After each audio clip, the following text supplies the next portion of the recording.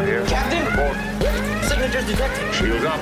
Signatures detected. Red alert. Context Starfleet Command. What's happening? Context Starfleet Command. Relay that order. Context Starfleet Command. This is the captain. Context Starfleet Command. Get out of my chair. Chair. We have engaged the Klingons. Klingons. Welcome to The Greatest Discovery. It's a Star Trek Discovery podcast from the makers of The Greatest Generation. I'm Adam Pranica. I'm Ben Harrison. It's a great week for us, Ben, because we have brand new Star Trek to talk about. Yeah. This episode is coming out a week later than a Greatest Discovery normally would, and that's mostly my fault, because I had a bad computer problem. You know what? It's a bad computer problem in our favor, because now it's realigned our show in the proper position, the position in which our show comes out right after a Short Treks episode, and I think that's good. I do too. I think we don't want to keep the people waiting. Yeah, it would have been weird to wait like almost 2 weeks to hear what Ben and Adam think of a Greatest Discovery thing. And also weird that like we would release an episode after Short Treks that's not about Short Treks. Yeah. So if you are tuning in to hear our take on the first half of the Star Trek Discovery Annual about Paul Stamets, don't worry, that's still coming. That's next episode, so a couple weeks from the release of this one. Yeah, but for today, it's a new day for us, Ben. Yeah. It's a new Star Trek day. I feel good about that. I'm, this is the one that I was the most excited to see. I kind of feel like they should have left it for the 4th of 4. You're a real Michael Chabon fanboy. I think everyone knows that about you. You've been talking it up. I love the Yiddish Detectives Union. Loved Wonder Boys, you know. I've read a couple of his books and really liked them. Are you someone who's nervous to have talked up an auteur and then like because lots of times I'll get super excited for a film by a filmmaker I really like and I'll talk it up before seeing it and then I'll bring friends to that film. Yeah. And then sometimes it's not always that great. Were you a little bit apprehensive going into this, given that it's a kind of a new format for one of your favorite creators?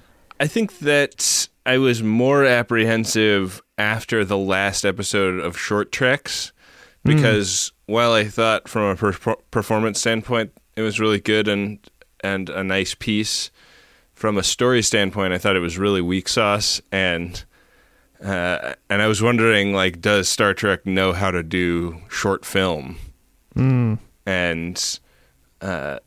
so yeah, I think that's where my apprehension came from. I don't know.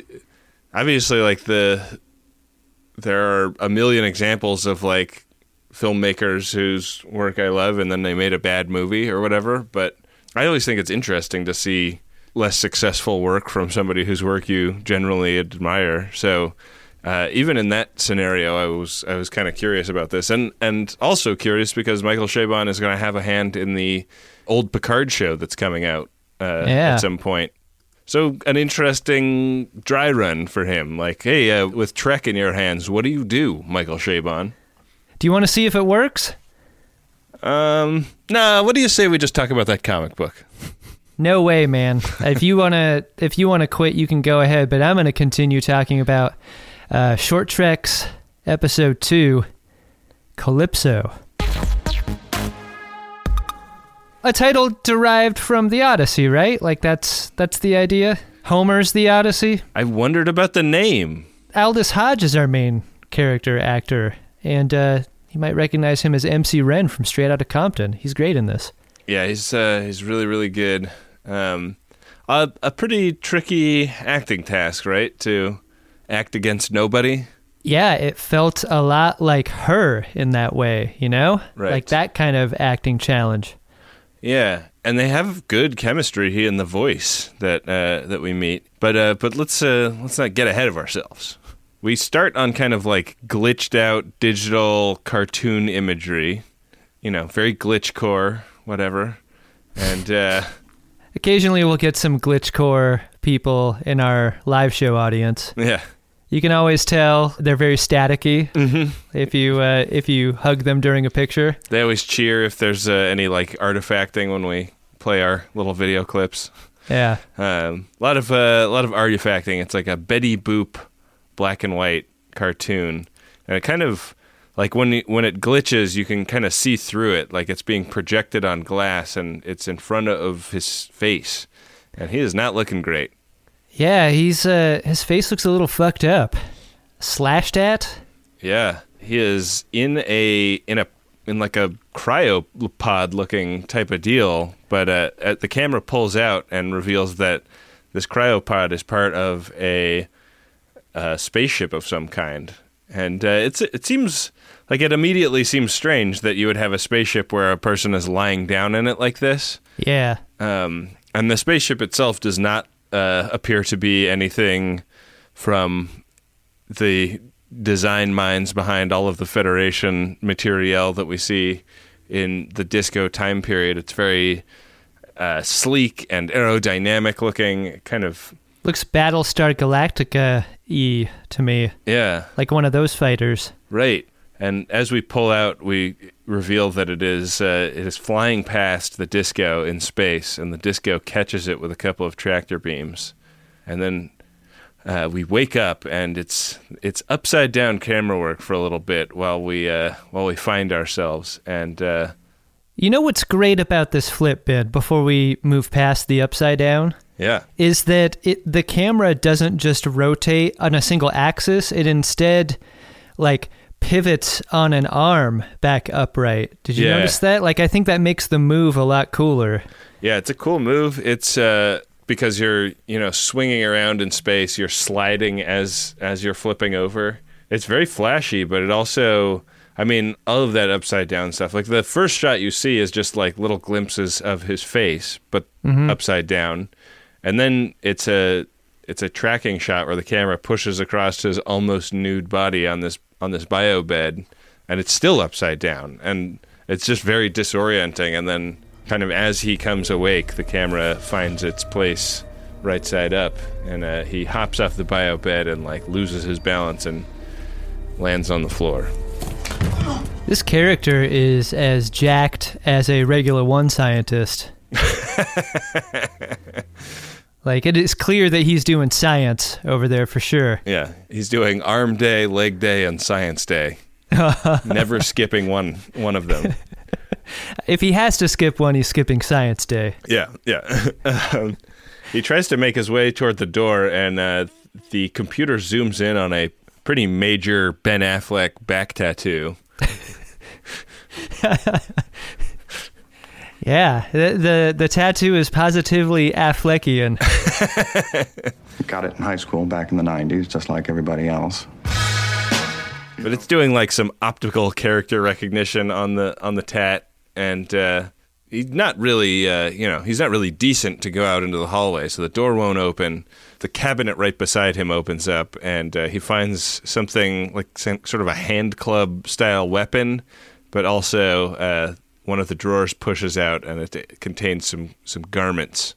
It really looks like an object that could do nothing else but bust out a window to escape a car that's fallen into a river or something. The loaner car that we've had for the last year here in LA has one of those things, like Velcroed to the console on the driver's side, and it took me like a couple of weeks of driving it to be like, what's this thing here for?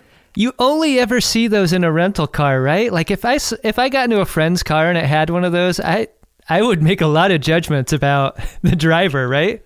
I had never even heard of this idea, but the idea of having it on your car in the driest place I've ever lived, Los Angeles, California, was especially silly to me. Hey man, you don't want to end up upside down in the LA River without a way to get out of your car. Yeah, but I wonder, would that car sink in what's in the LA River? You're saying the viscosity of the LA River might prevent a car from sinking? Yeah. Like it might just get caught up in the surface tension? It's like the Dead Sea where you can like float around on your back and you like barely dip into the water. Yeah, I'm sure bodies float in that river for a variety of reasons. But it is not nearly as medicinal as the Dead Sea. More Nest brand learning thermostats on Discovery than we remember, huh? Yeah, this is a great product placement for the Google Corporation. Yeah. It's a bit HAL 9000 too. Yeah. There is a little disc up against the wall in just about every room with a waveform on it, and this disc starts talking to our man. He's struggling to get into these clothes that have been shoved out of the drawer at him, but they just don't fit over his hulking body. Which he sort of, there's like a moment where he kind of like starts kind of feeling himself and like checking his beard and stuff. He's like, "Oh, I'm super beautiful." I had forgotten. You ever forget how beautiful you are, Ben? I forget all the time. Sadly, it has never happened to me that I've encountered my body after not remembering what it looked like and was like very, very pleased with what I found. He also is making the assumption that the voice is coming from a living person at this point. He's sort of asking about this person's whereabouts. She asks his name. He introduces himself as Quarrel, as in argument. And she introduces herself as Zora, revealing herself to be a big fan of the Zelda series of video games. She really identifies with the Hylian fish people. Yeah. The good news is that she's repaired all of his wounds. The bad news is that his escape pod is not repairable. So they're going to be stuck together on this empty ship at the moment because the crew is away. When the crew is away, the Zora will play Zelda. Lots and lots of Zelda. Yeah. Well, until you've played a little bit of Jazz Horse, Adam, I just don't know what other video game jokes to make. Yeah, I started playing Jazz Horse, and I got to the point of... I get the feeling that the first couple of hours of Jazz Horse is teaching you how to play, because, boy, as soon as I went out into the snow on my own, my horse died, I died. Like, they're really trying to wall you in to that snow mountain, right? Yeah, once you get off the snow mountain, it gets a lot more just, like, bleak and boring in a way that I really enjoy. Like, I literally spent an hour video game fishing the other day, and I was like, hey, this isn't so bad. I had a very fun text conversation with a couple of friends where if you didn't know what we were talking about, a line like, I just bathed my guy and he really needed it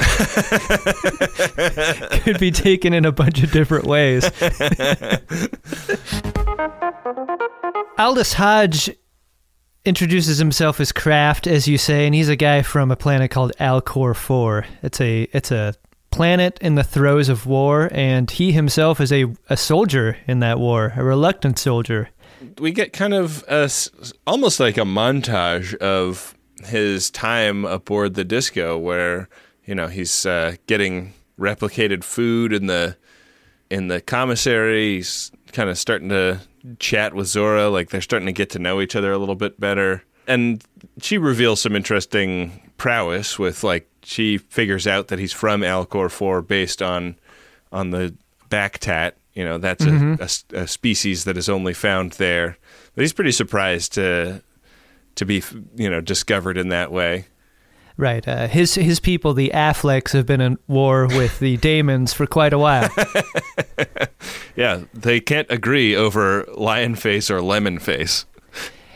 Here's the thing I want to interrogate with you a little bit. That escape pod was a pod that he stole from his enemy to escape a battle of some kind. And this pod was equipped with thousands of media files, and this is one of them.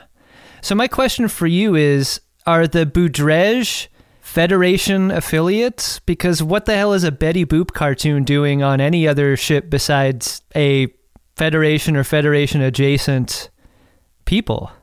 I imagined... based on the information in the scene, that they are two human groups that, both have a history of coming from Earth, being human. That makes sense. But one of the big reveals in this episode is that this is taking place 1,000 years in the future. Yeah. And so I guess I don't know, like, does the Federation even exist? Like, it's not discussed. Has the Federation collapsed into factions and there's like, sort of infighting among them? I wonder if one of the reasons, and we could get to this at the end too, but like one of the reasons that we like our main character here and care for the story a little bit more than the last one is that Kraft is human. Yeah, and he's an interesting and layered character in the same way that the computer is. I think that the layers in the character that Tilly meets in the last one were fairly thin, but also fairly predictable.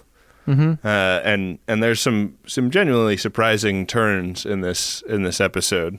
I mean, it's interesting that they're both episodes that are kind of about like two characters getting to know each other very briefly. And then leaving each other. Yeah, so the computer has been alone 1,000 years, and besides playing Zelda, she has been improving herself. I'm going to use her gender pronoun, I guess, because I think that's how we are supposed to view her. Yeah. I mean, that's how she views herself. That's how Kraft views her. All ships are girls, Adam. Yeah, that's true. Treat her right and she'll always bring you home, as McCoy said in that terrible pilot episode of TNG, right? Episode of TNG. Yeah. This is much more powerful. One of the first things Kraft wants to do is see the bridge, and so he goes. And the bridge wakes up, light flicker by light flicker, and it's covered in dust, like it's an antique. Yeah. Loved that dust. That was nice and subtle, you know? Pretty great scene to get the lights and the sounds slowly spooling up. Yeah. It's weird to feel nostalgic for a thing so new, right? But I think that's a scene meant to evoke that feeling. It made me realize how good the sound design has been on Disco. Yeah. I mean, and there's a great tradition of good sound design on Star Trek, like making all of these beeps and boops, recognizable and meaningful in context. Mm-hmm. In a way that they teach the viewer to know what a sound means eventually. Yeah. And when all of this stuff sort of kind of hums back to life, it feels like coming home in a weird way. What he finds on the bridge is that the Alcor system is not totally out of range if he was to take the one remaining shuttlecraft aboard the Disco and fly it at warp. So he, has a sense that he might be able to get home. And the reason he wants to get home is that he has a wife and an 11-year-old child that he hasn't seen he hasn't seen the child since it was an infant. We get to know them through both the glimpses we see in the very beginning and also some vignettes of him looking at a picture of them. The reason that they can't just take the Disco instead is because the ship has been ordered to remain in its position, which to me would indicate that its artificial intelligence at the time it was left behind was in place. That its AI predates its being left, because you can't give a ship an order, if this is the era of Discovery that we know from the show, right? Yeah. Like, is it the equivalent of, like, you park your car and then your car develops intelligence and your car refuses to be unparked until you come back or whatever? Like, I sort of wonder, And like, it's also interesting given, like, the opening couple of episodes of Disco featured a scene where Michael Burnham, like, talked the computer out of keeping her in jail. Right. I wish they'd addressed that, I wish he had, like, made an attempt to persuade Zora that maybe nobody was going to come back and lift the order.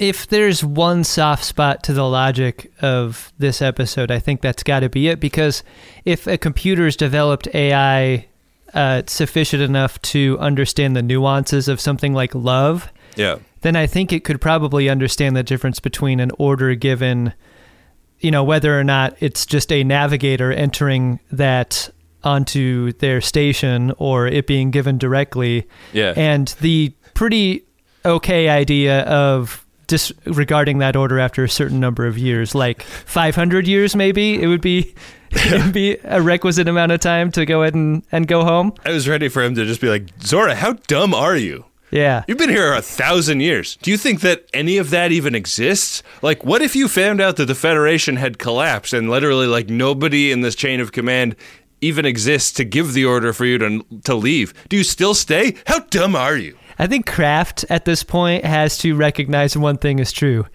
Shit be crazy. You do not want to fuck with her. No. Sex is probably amazing, though. Yeah, and we see strong indications of that because, like, they have Netflix and chill, and he's like, I'd like to do nice things for you, too.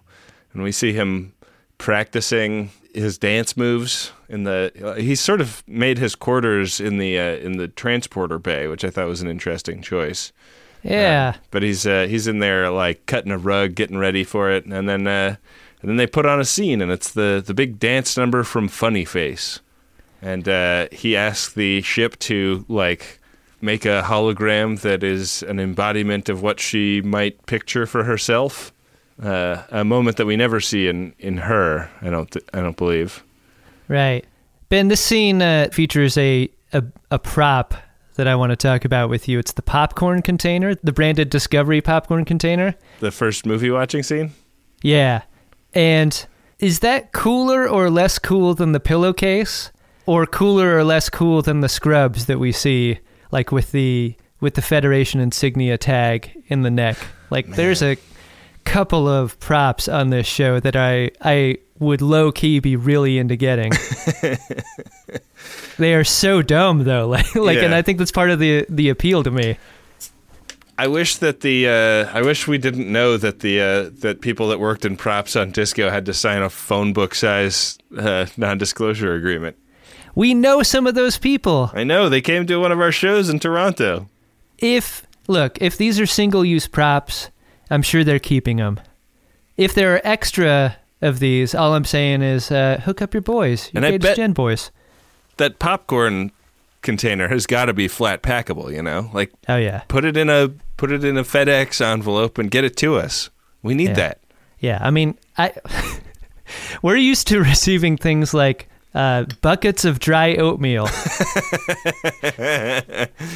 not flat packable. Yeah, also very deleterious to marital relations. One of the best scenes in this short, I think, is that scene where Kraft is in the commissary and the ship makes it feel like home with the sounds and colors of a trip he's made. Yeah. Like it sort of evokes this emotion in him that I feel like is totally earned, and it seems like one of the hardest things to pull off in a short form episode is to, like, make us feel something this deep. And I think it's Aldous Hodge's performance that makes us feel that. It's really emotional. I mean, the performance has to work and the sound has to work, and they both do. Like, they're both very high level.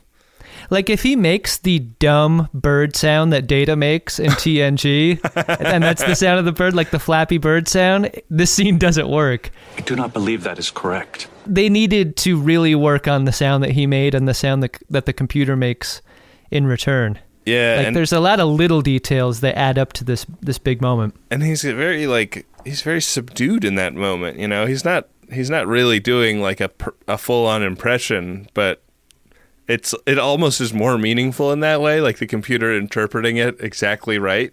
Yeah. Do you think if you're the ship, you're allowed to fire probes if you want to?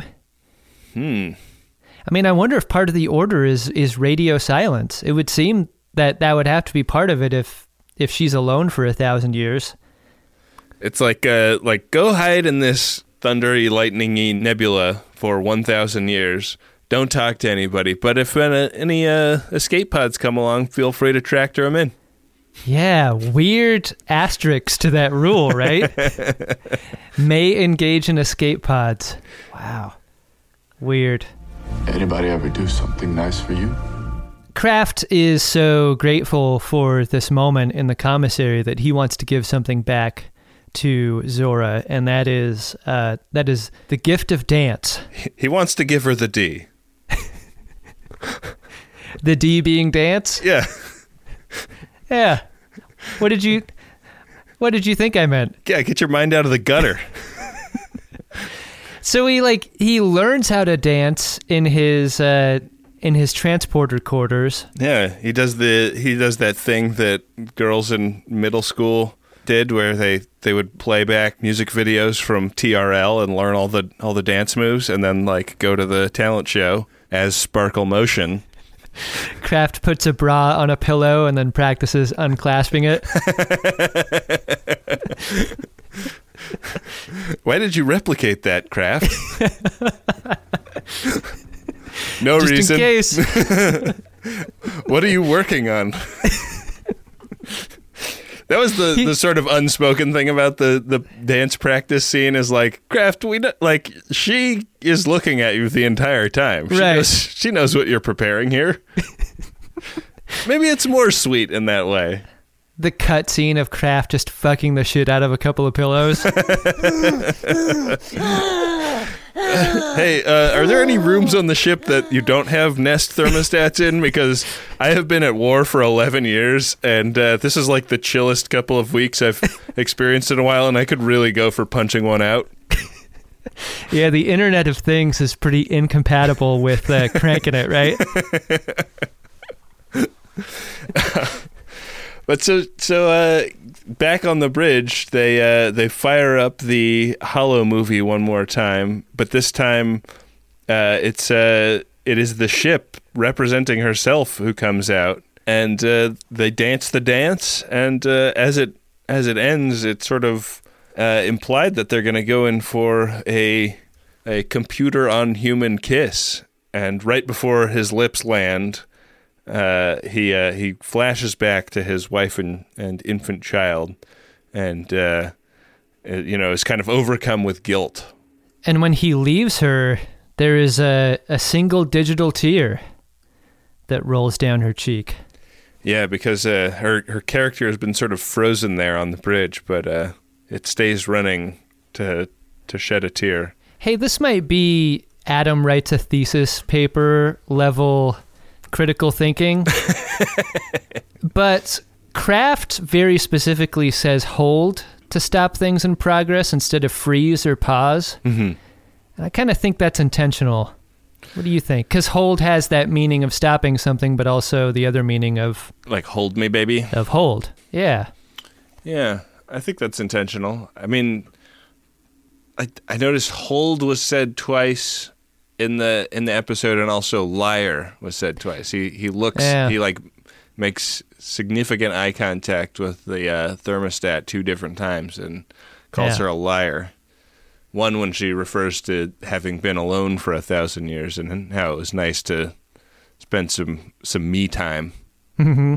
And the other in this moment when he's walking off the bridge and Zora is very tearfully saying, like, this is okay. Like, you're not betraying anybody by spending this moment with me. I'm not even alive. And the emotion in Zora's voice entirely undercuts the thing she is saying.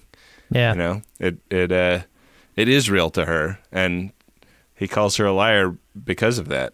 She really does the "I'm fine" really line read, you know? Yeah. We're 2 men that are exquisitely familiar with ladies saying that they're fine. We know what that means. She recognizes his need to go, and so she helps him. I think a lot of other short films would take it a different direction. Yeah? At this point, would turn this into hell hath no fury, woman scorned horror thing. You know? The doors locked down like a prison. Yeah. Like, why don't you love me kind of vibe. You know what? That's interesting when you talk about the tone of this, because I was expecting single person on an empty ship to be more of a scary story conceit. Yeah, and the fact that she looks like HAL 9000 is like, is this just a reboot of 2001 on the disco? There's never a moment where you feel unsafe here, and I think that is pretty deft storytelling, because it's really focusing the viewer on specific emotions to the exclusion of others. Yeah. So a couple of parting gifts. She replicates him up a golden spacesuit, which I wither at the thought of wearing one of these myself and how bad I would look, but he looks great in it. This sequined nuck suit is something very few people could pull off, Ben. Yeah, this is New Year's Eve on hard mode, but boy does he succeed. Yeah. And their last little interaction happens on the ramp of his of the shuttle pod that he's going to take. It's pretty heavy, you know. He's deeply appreciative of what Zora did for him. And she's like kind of saying like I don't want to draw this out. Let's just call it here, you know. Yeah.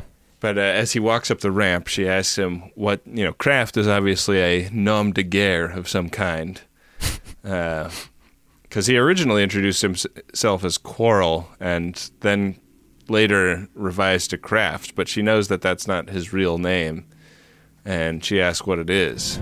On your world, if we were lovers, would you tell me your name? Your true name? If we were lovers on my world,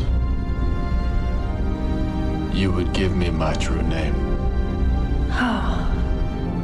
Well, then She already did, Adam. And as he walks onto the ship, the doors slide shut, and she has graffiti tagged the word "funny face" on the back of the shuttlecraft. I think it's going to be hard for Kraft to explain that when he gets home. I think a lot like a lipstick mark on a collar. Like, what exactly is that supposed to mean, Kraft? Where have you been?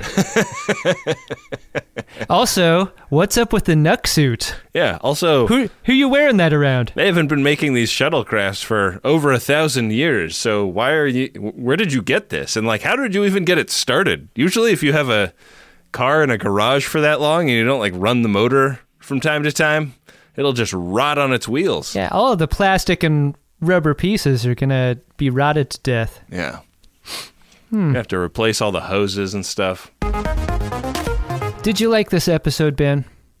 I really liked it. It's a weird episode that makes you feel keenly for like an artificial intelligence at the core of a ship. Like that last image where he's warping away and she's got his digital image dancing with her on the bridge. It's really effective, I think.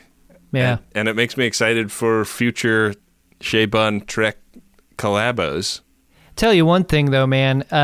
If that's what the future of watching movies is like, I'm turning the motion smoothing off. Like, give me all those images on a flat panel. Yeah. I don't think I would like watching a movie that way.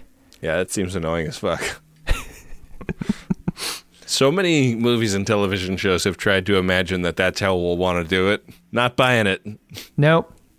I liked it a lot. It made me wonder, Ben, if the writers and directors of the short treks are talking to each other at all, because the similarities in general format between this episode and the one that came before is, I wouldn't say unfortunate, but like it's easy to compare them, and I don't know if that's a good thing.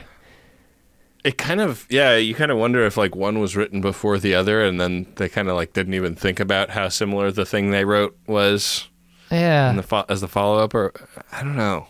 It's really good, and so like much like sequencing a record, like I like this very strong episode happening second, but I wonder if for comparison's sake it wouldn't have been better to move this into the third release slot. Yeah.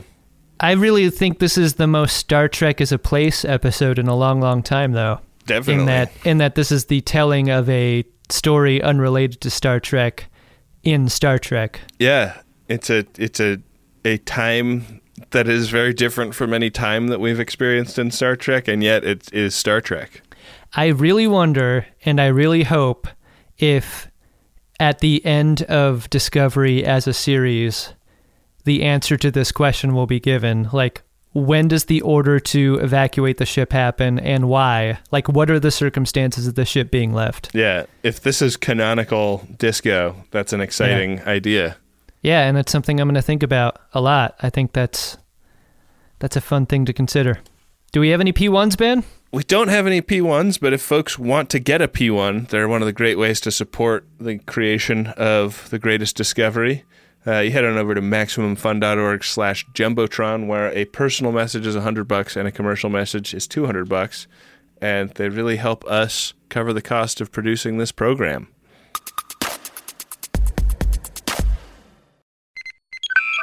What do you think of when you think of male grooming? Maybe it's a sharp haircut and a little bit of product, or a bit of the old beard wax twisted into the ends of a mustache. Maybe it's a shower, a shave, a little spritz of fragrance. Me? I think of shaving my nuts. And not just my nuts, all around those nuts. I'm talking all around those nuts. And this form of male grooming is hard to do when your junk looks like a log of Play-Doh rolled through a dustpan in a barber shop. It's wrinkly, it's wriggly, nothing stays in place, and it's the one area where you don't want to have an accident. That's why I'm glad we're sponsored by the spring cleaning champions at Manscaped. They sent me their brand new Lawnmower 5.0 Ultra. It's their 5th generation trimmer, featuring 2 interchangeable next-gen skin-safe blade heads, a standard one for taking a little bit off the top, and a new foil blade to go smooth wherever your heart desires. They also sent me an extra-large Manscaped t-shirt, which I will never wear, but it was nice of them to do. Get 20% off and free shipping with the code TREK at manscaped.com. That's 20% off and free shipping with the code TREK at manscaped.com. Nothing like a little spring cleaning in your pants. I have tried so many meal services over the years. After all, I am a podcast host. And I gotta tell you, Factor Meals is my favorite. Why? Because I can go from what am I gonna have for dinner to eating a great dinner in exactly 2 minutes with Factor Meals. And don't sleep on their smoothies either. I got 6 of these in the box this week. Mango, tropical fruit, strawberry or banana. They're all amazing. They're like meal supplements I can enjoy while I'm on the go. Head to factormeals.com/Trek50 and use the code Trek50 to get 50% off. Again, that's the code Trek50 at factormeals.com/Trek50 to get 50% off. Back for another game. You know it. What's going on? Just one more week till Max Fun Drive. Hard to believe. It's been a heck of a year since the last one. We're now a worker-owned co-op. We raised $50,000 for charity last year. And we've added a bunch of awesome new shows. But do you think we're ready to do it again? Absolutely. Lovely new gifts are lined up. The episodes will be amazing. And wait till everyone hears the bonus content. Yeah, plus they know to go to MaximumFun.org/newsletter, so they're getting all the news. Oh, like that meetup day is on Thursday, March 21st. Then what's bothering you? Me? Oh, nothing. We're all set for Max Fun Drive to start on Monday, March 18th. I just didn't want you to see this coming. Check. What? Hang on. Most of the plants humans eat are technically grass. Most of the asphalt we drive on is almost a liquid. The formula of WD-40 is San Diego's greatest secret. Zippers were invented by a Swedish immigrant love story. On the podcast Secretly Incredibly Fascinating, we explore this type of amazing stuff. Stuff about ordinary topics like cabbage and batteries and socks. Topics you'd never expect to be the title of the podcast. Secretly Incredibly Fascinating. Find us by searching for the word secretly in your podcast app. And at MaximumFun.org.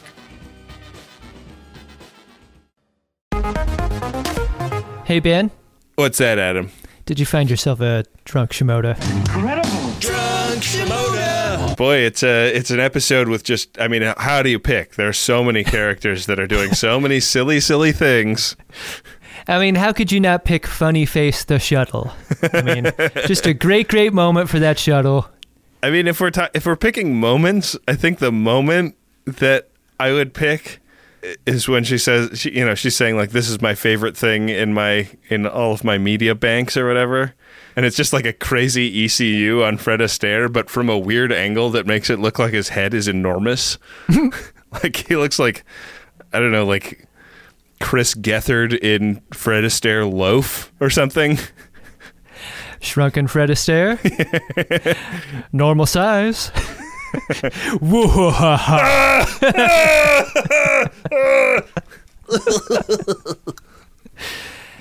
That's a good one. How about yourself?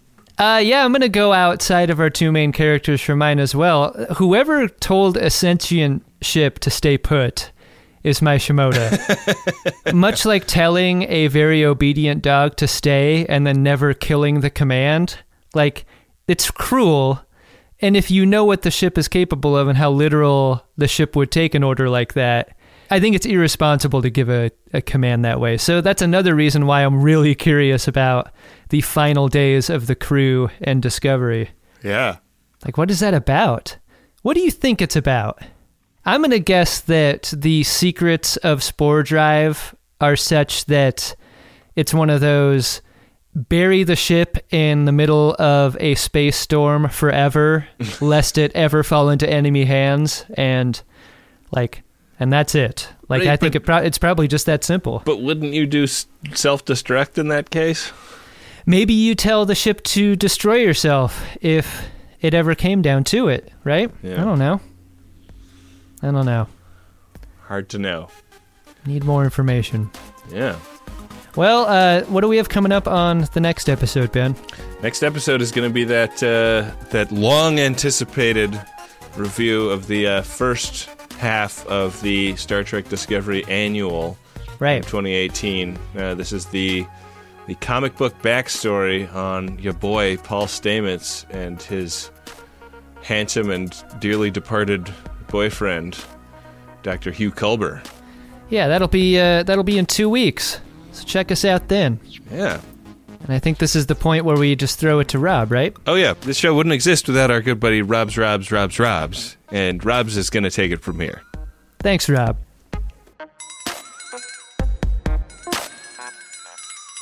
The Greatest Discovery is a Maximum Fun podcast hosted by Adam Pranica and Ben Harrison. It's produced and edited by me, Rob Schulte, and our theme music is by Adam Ragusia. Head on over to MaximumFun.org/donate to support the ongoing production of our show. Or you can leave us a 5-star rating and review on Apple Podcasts. You can find Ben on Twitter at BenjaminAHR, Adam is at CutForTime, and I'm at Rob K. Schulte. Please use the hashtag GreatestGen or GreatestDiscovery when tweeting about the show. See you next time.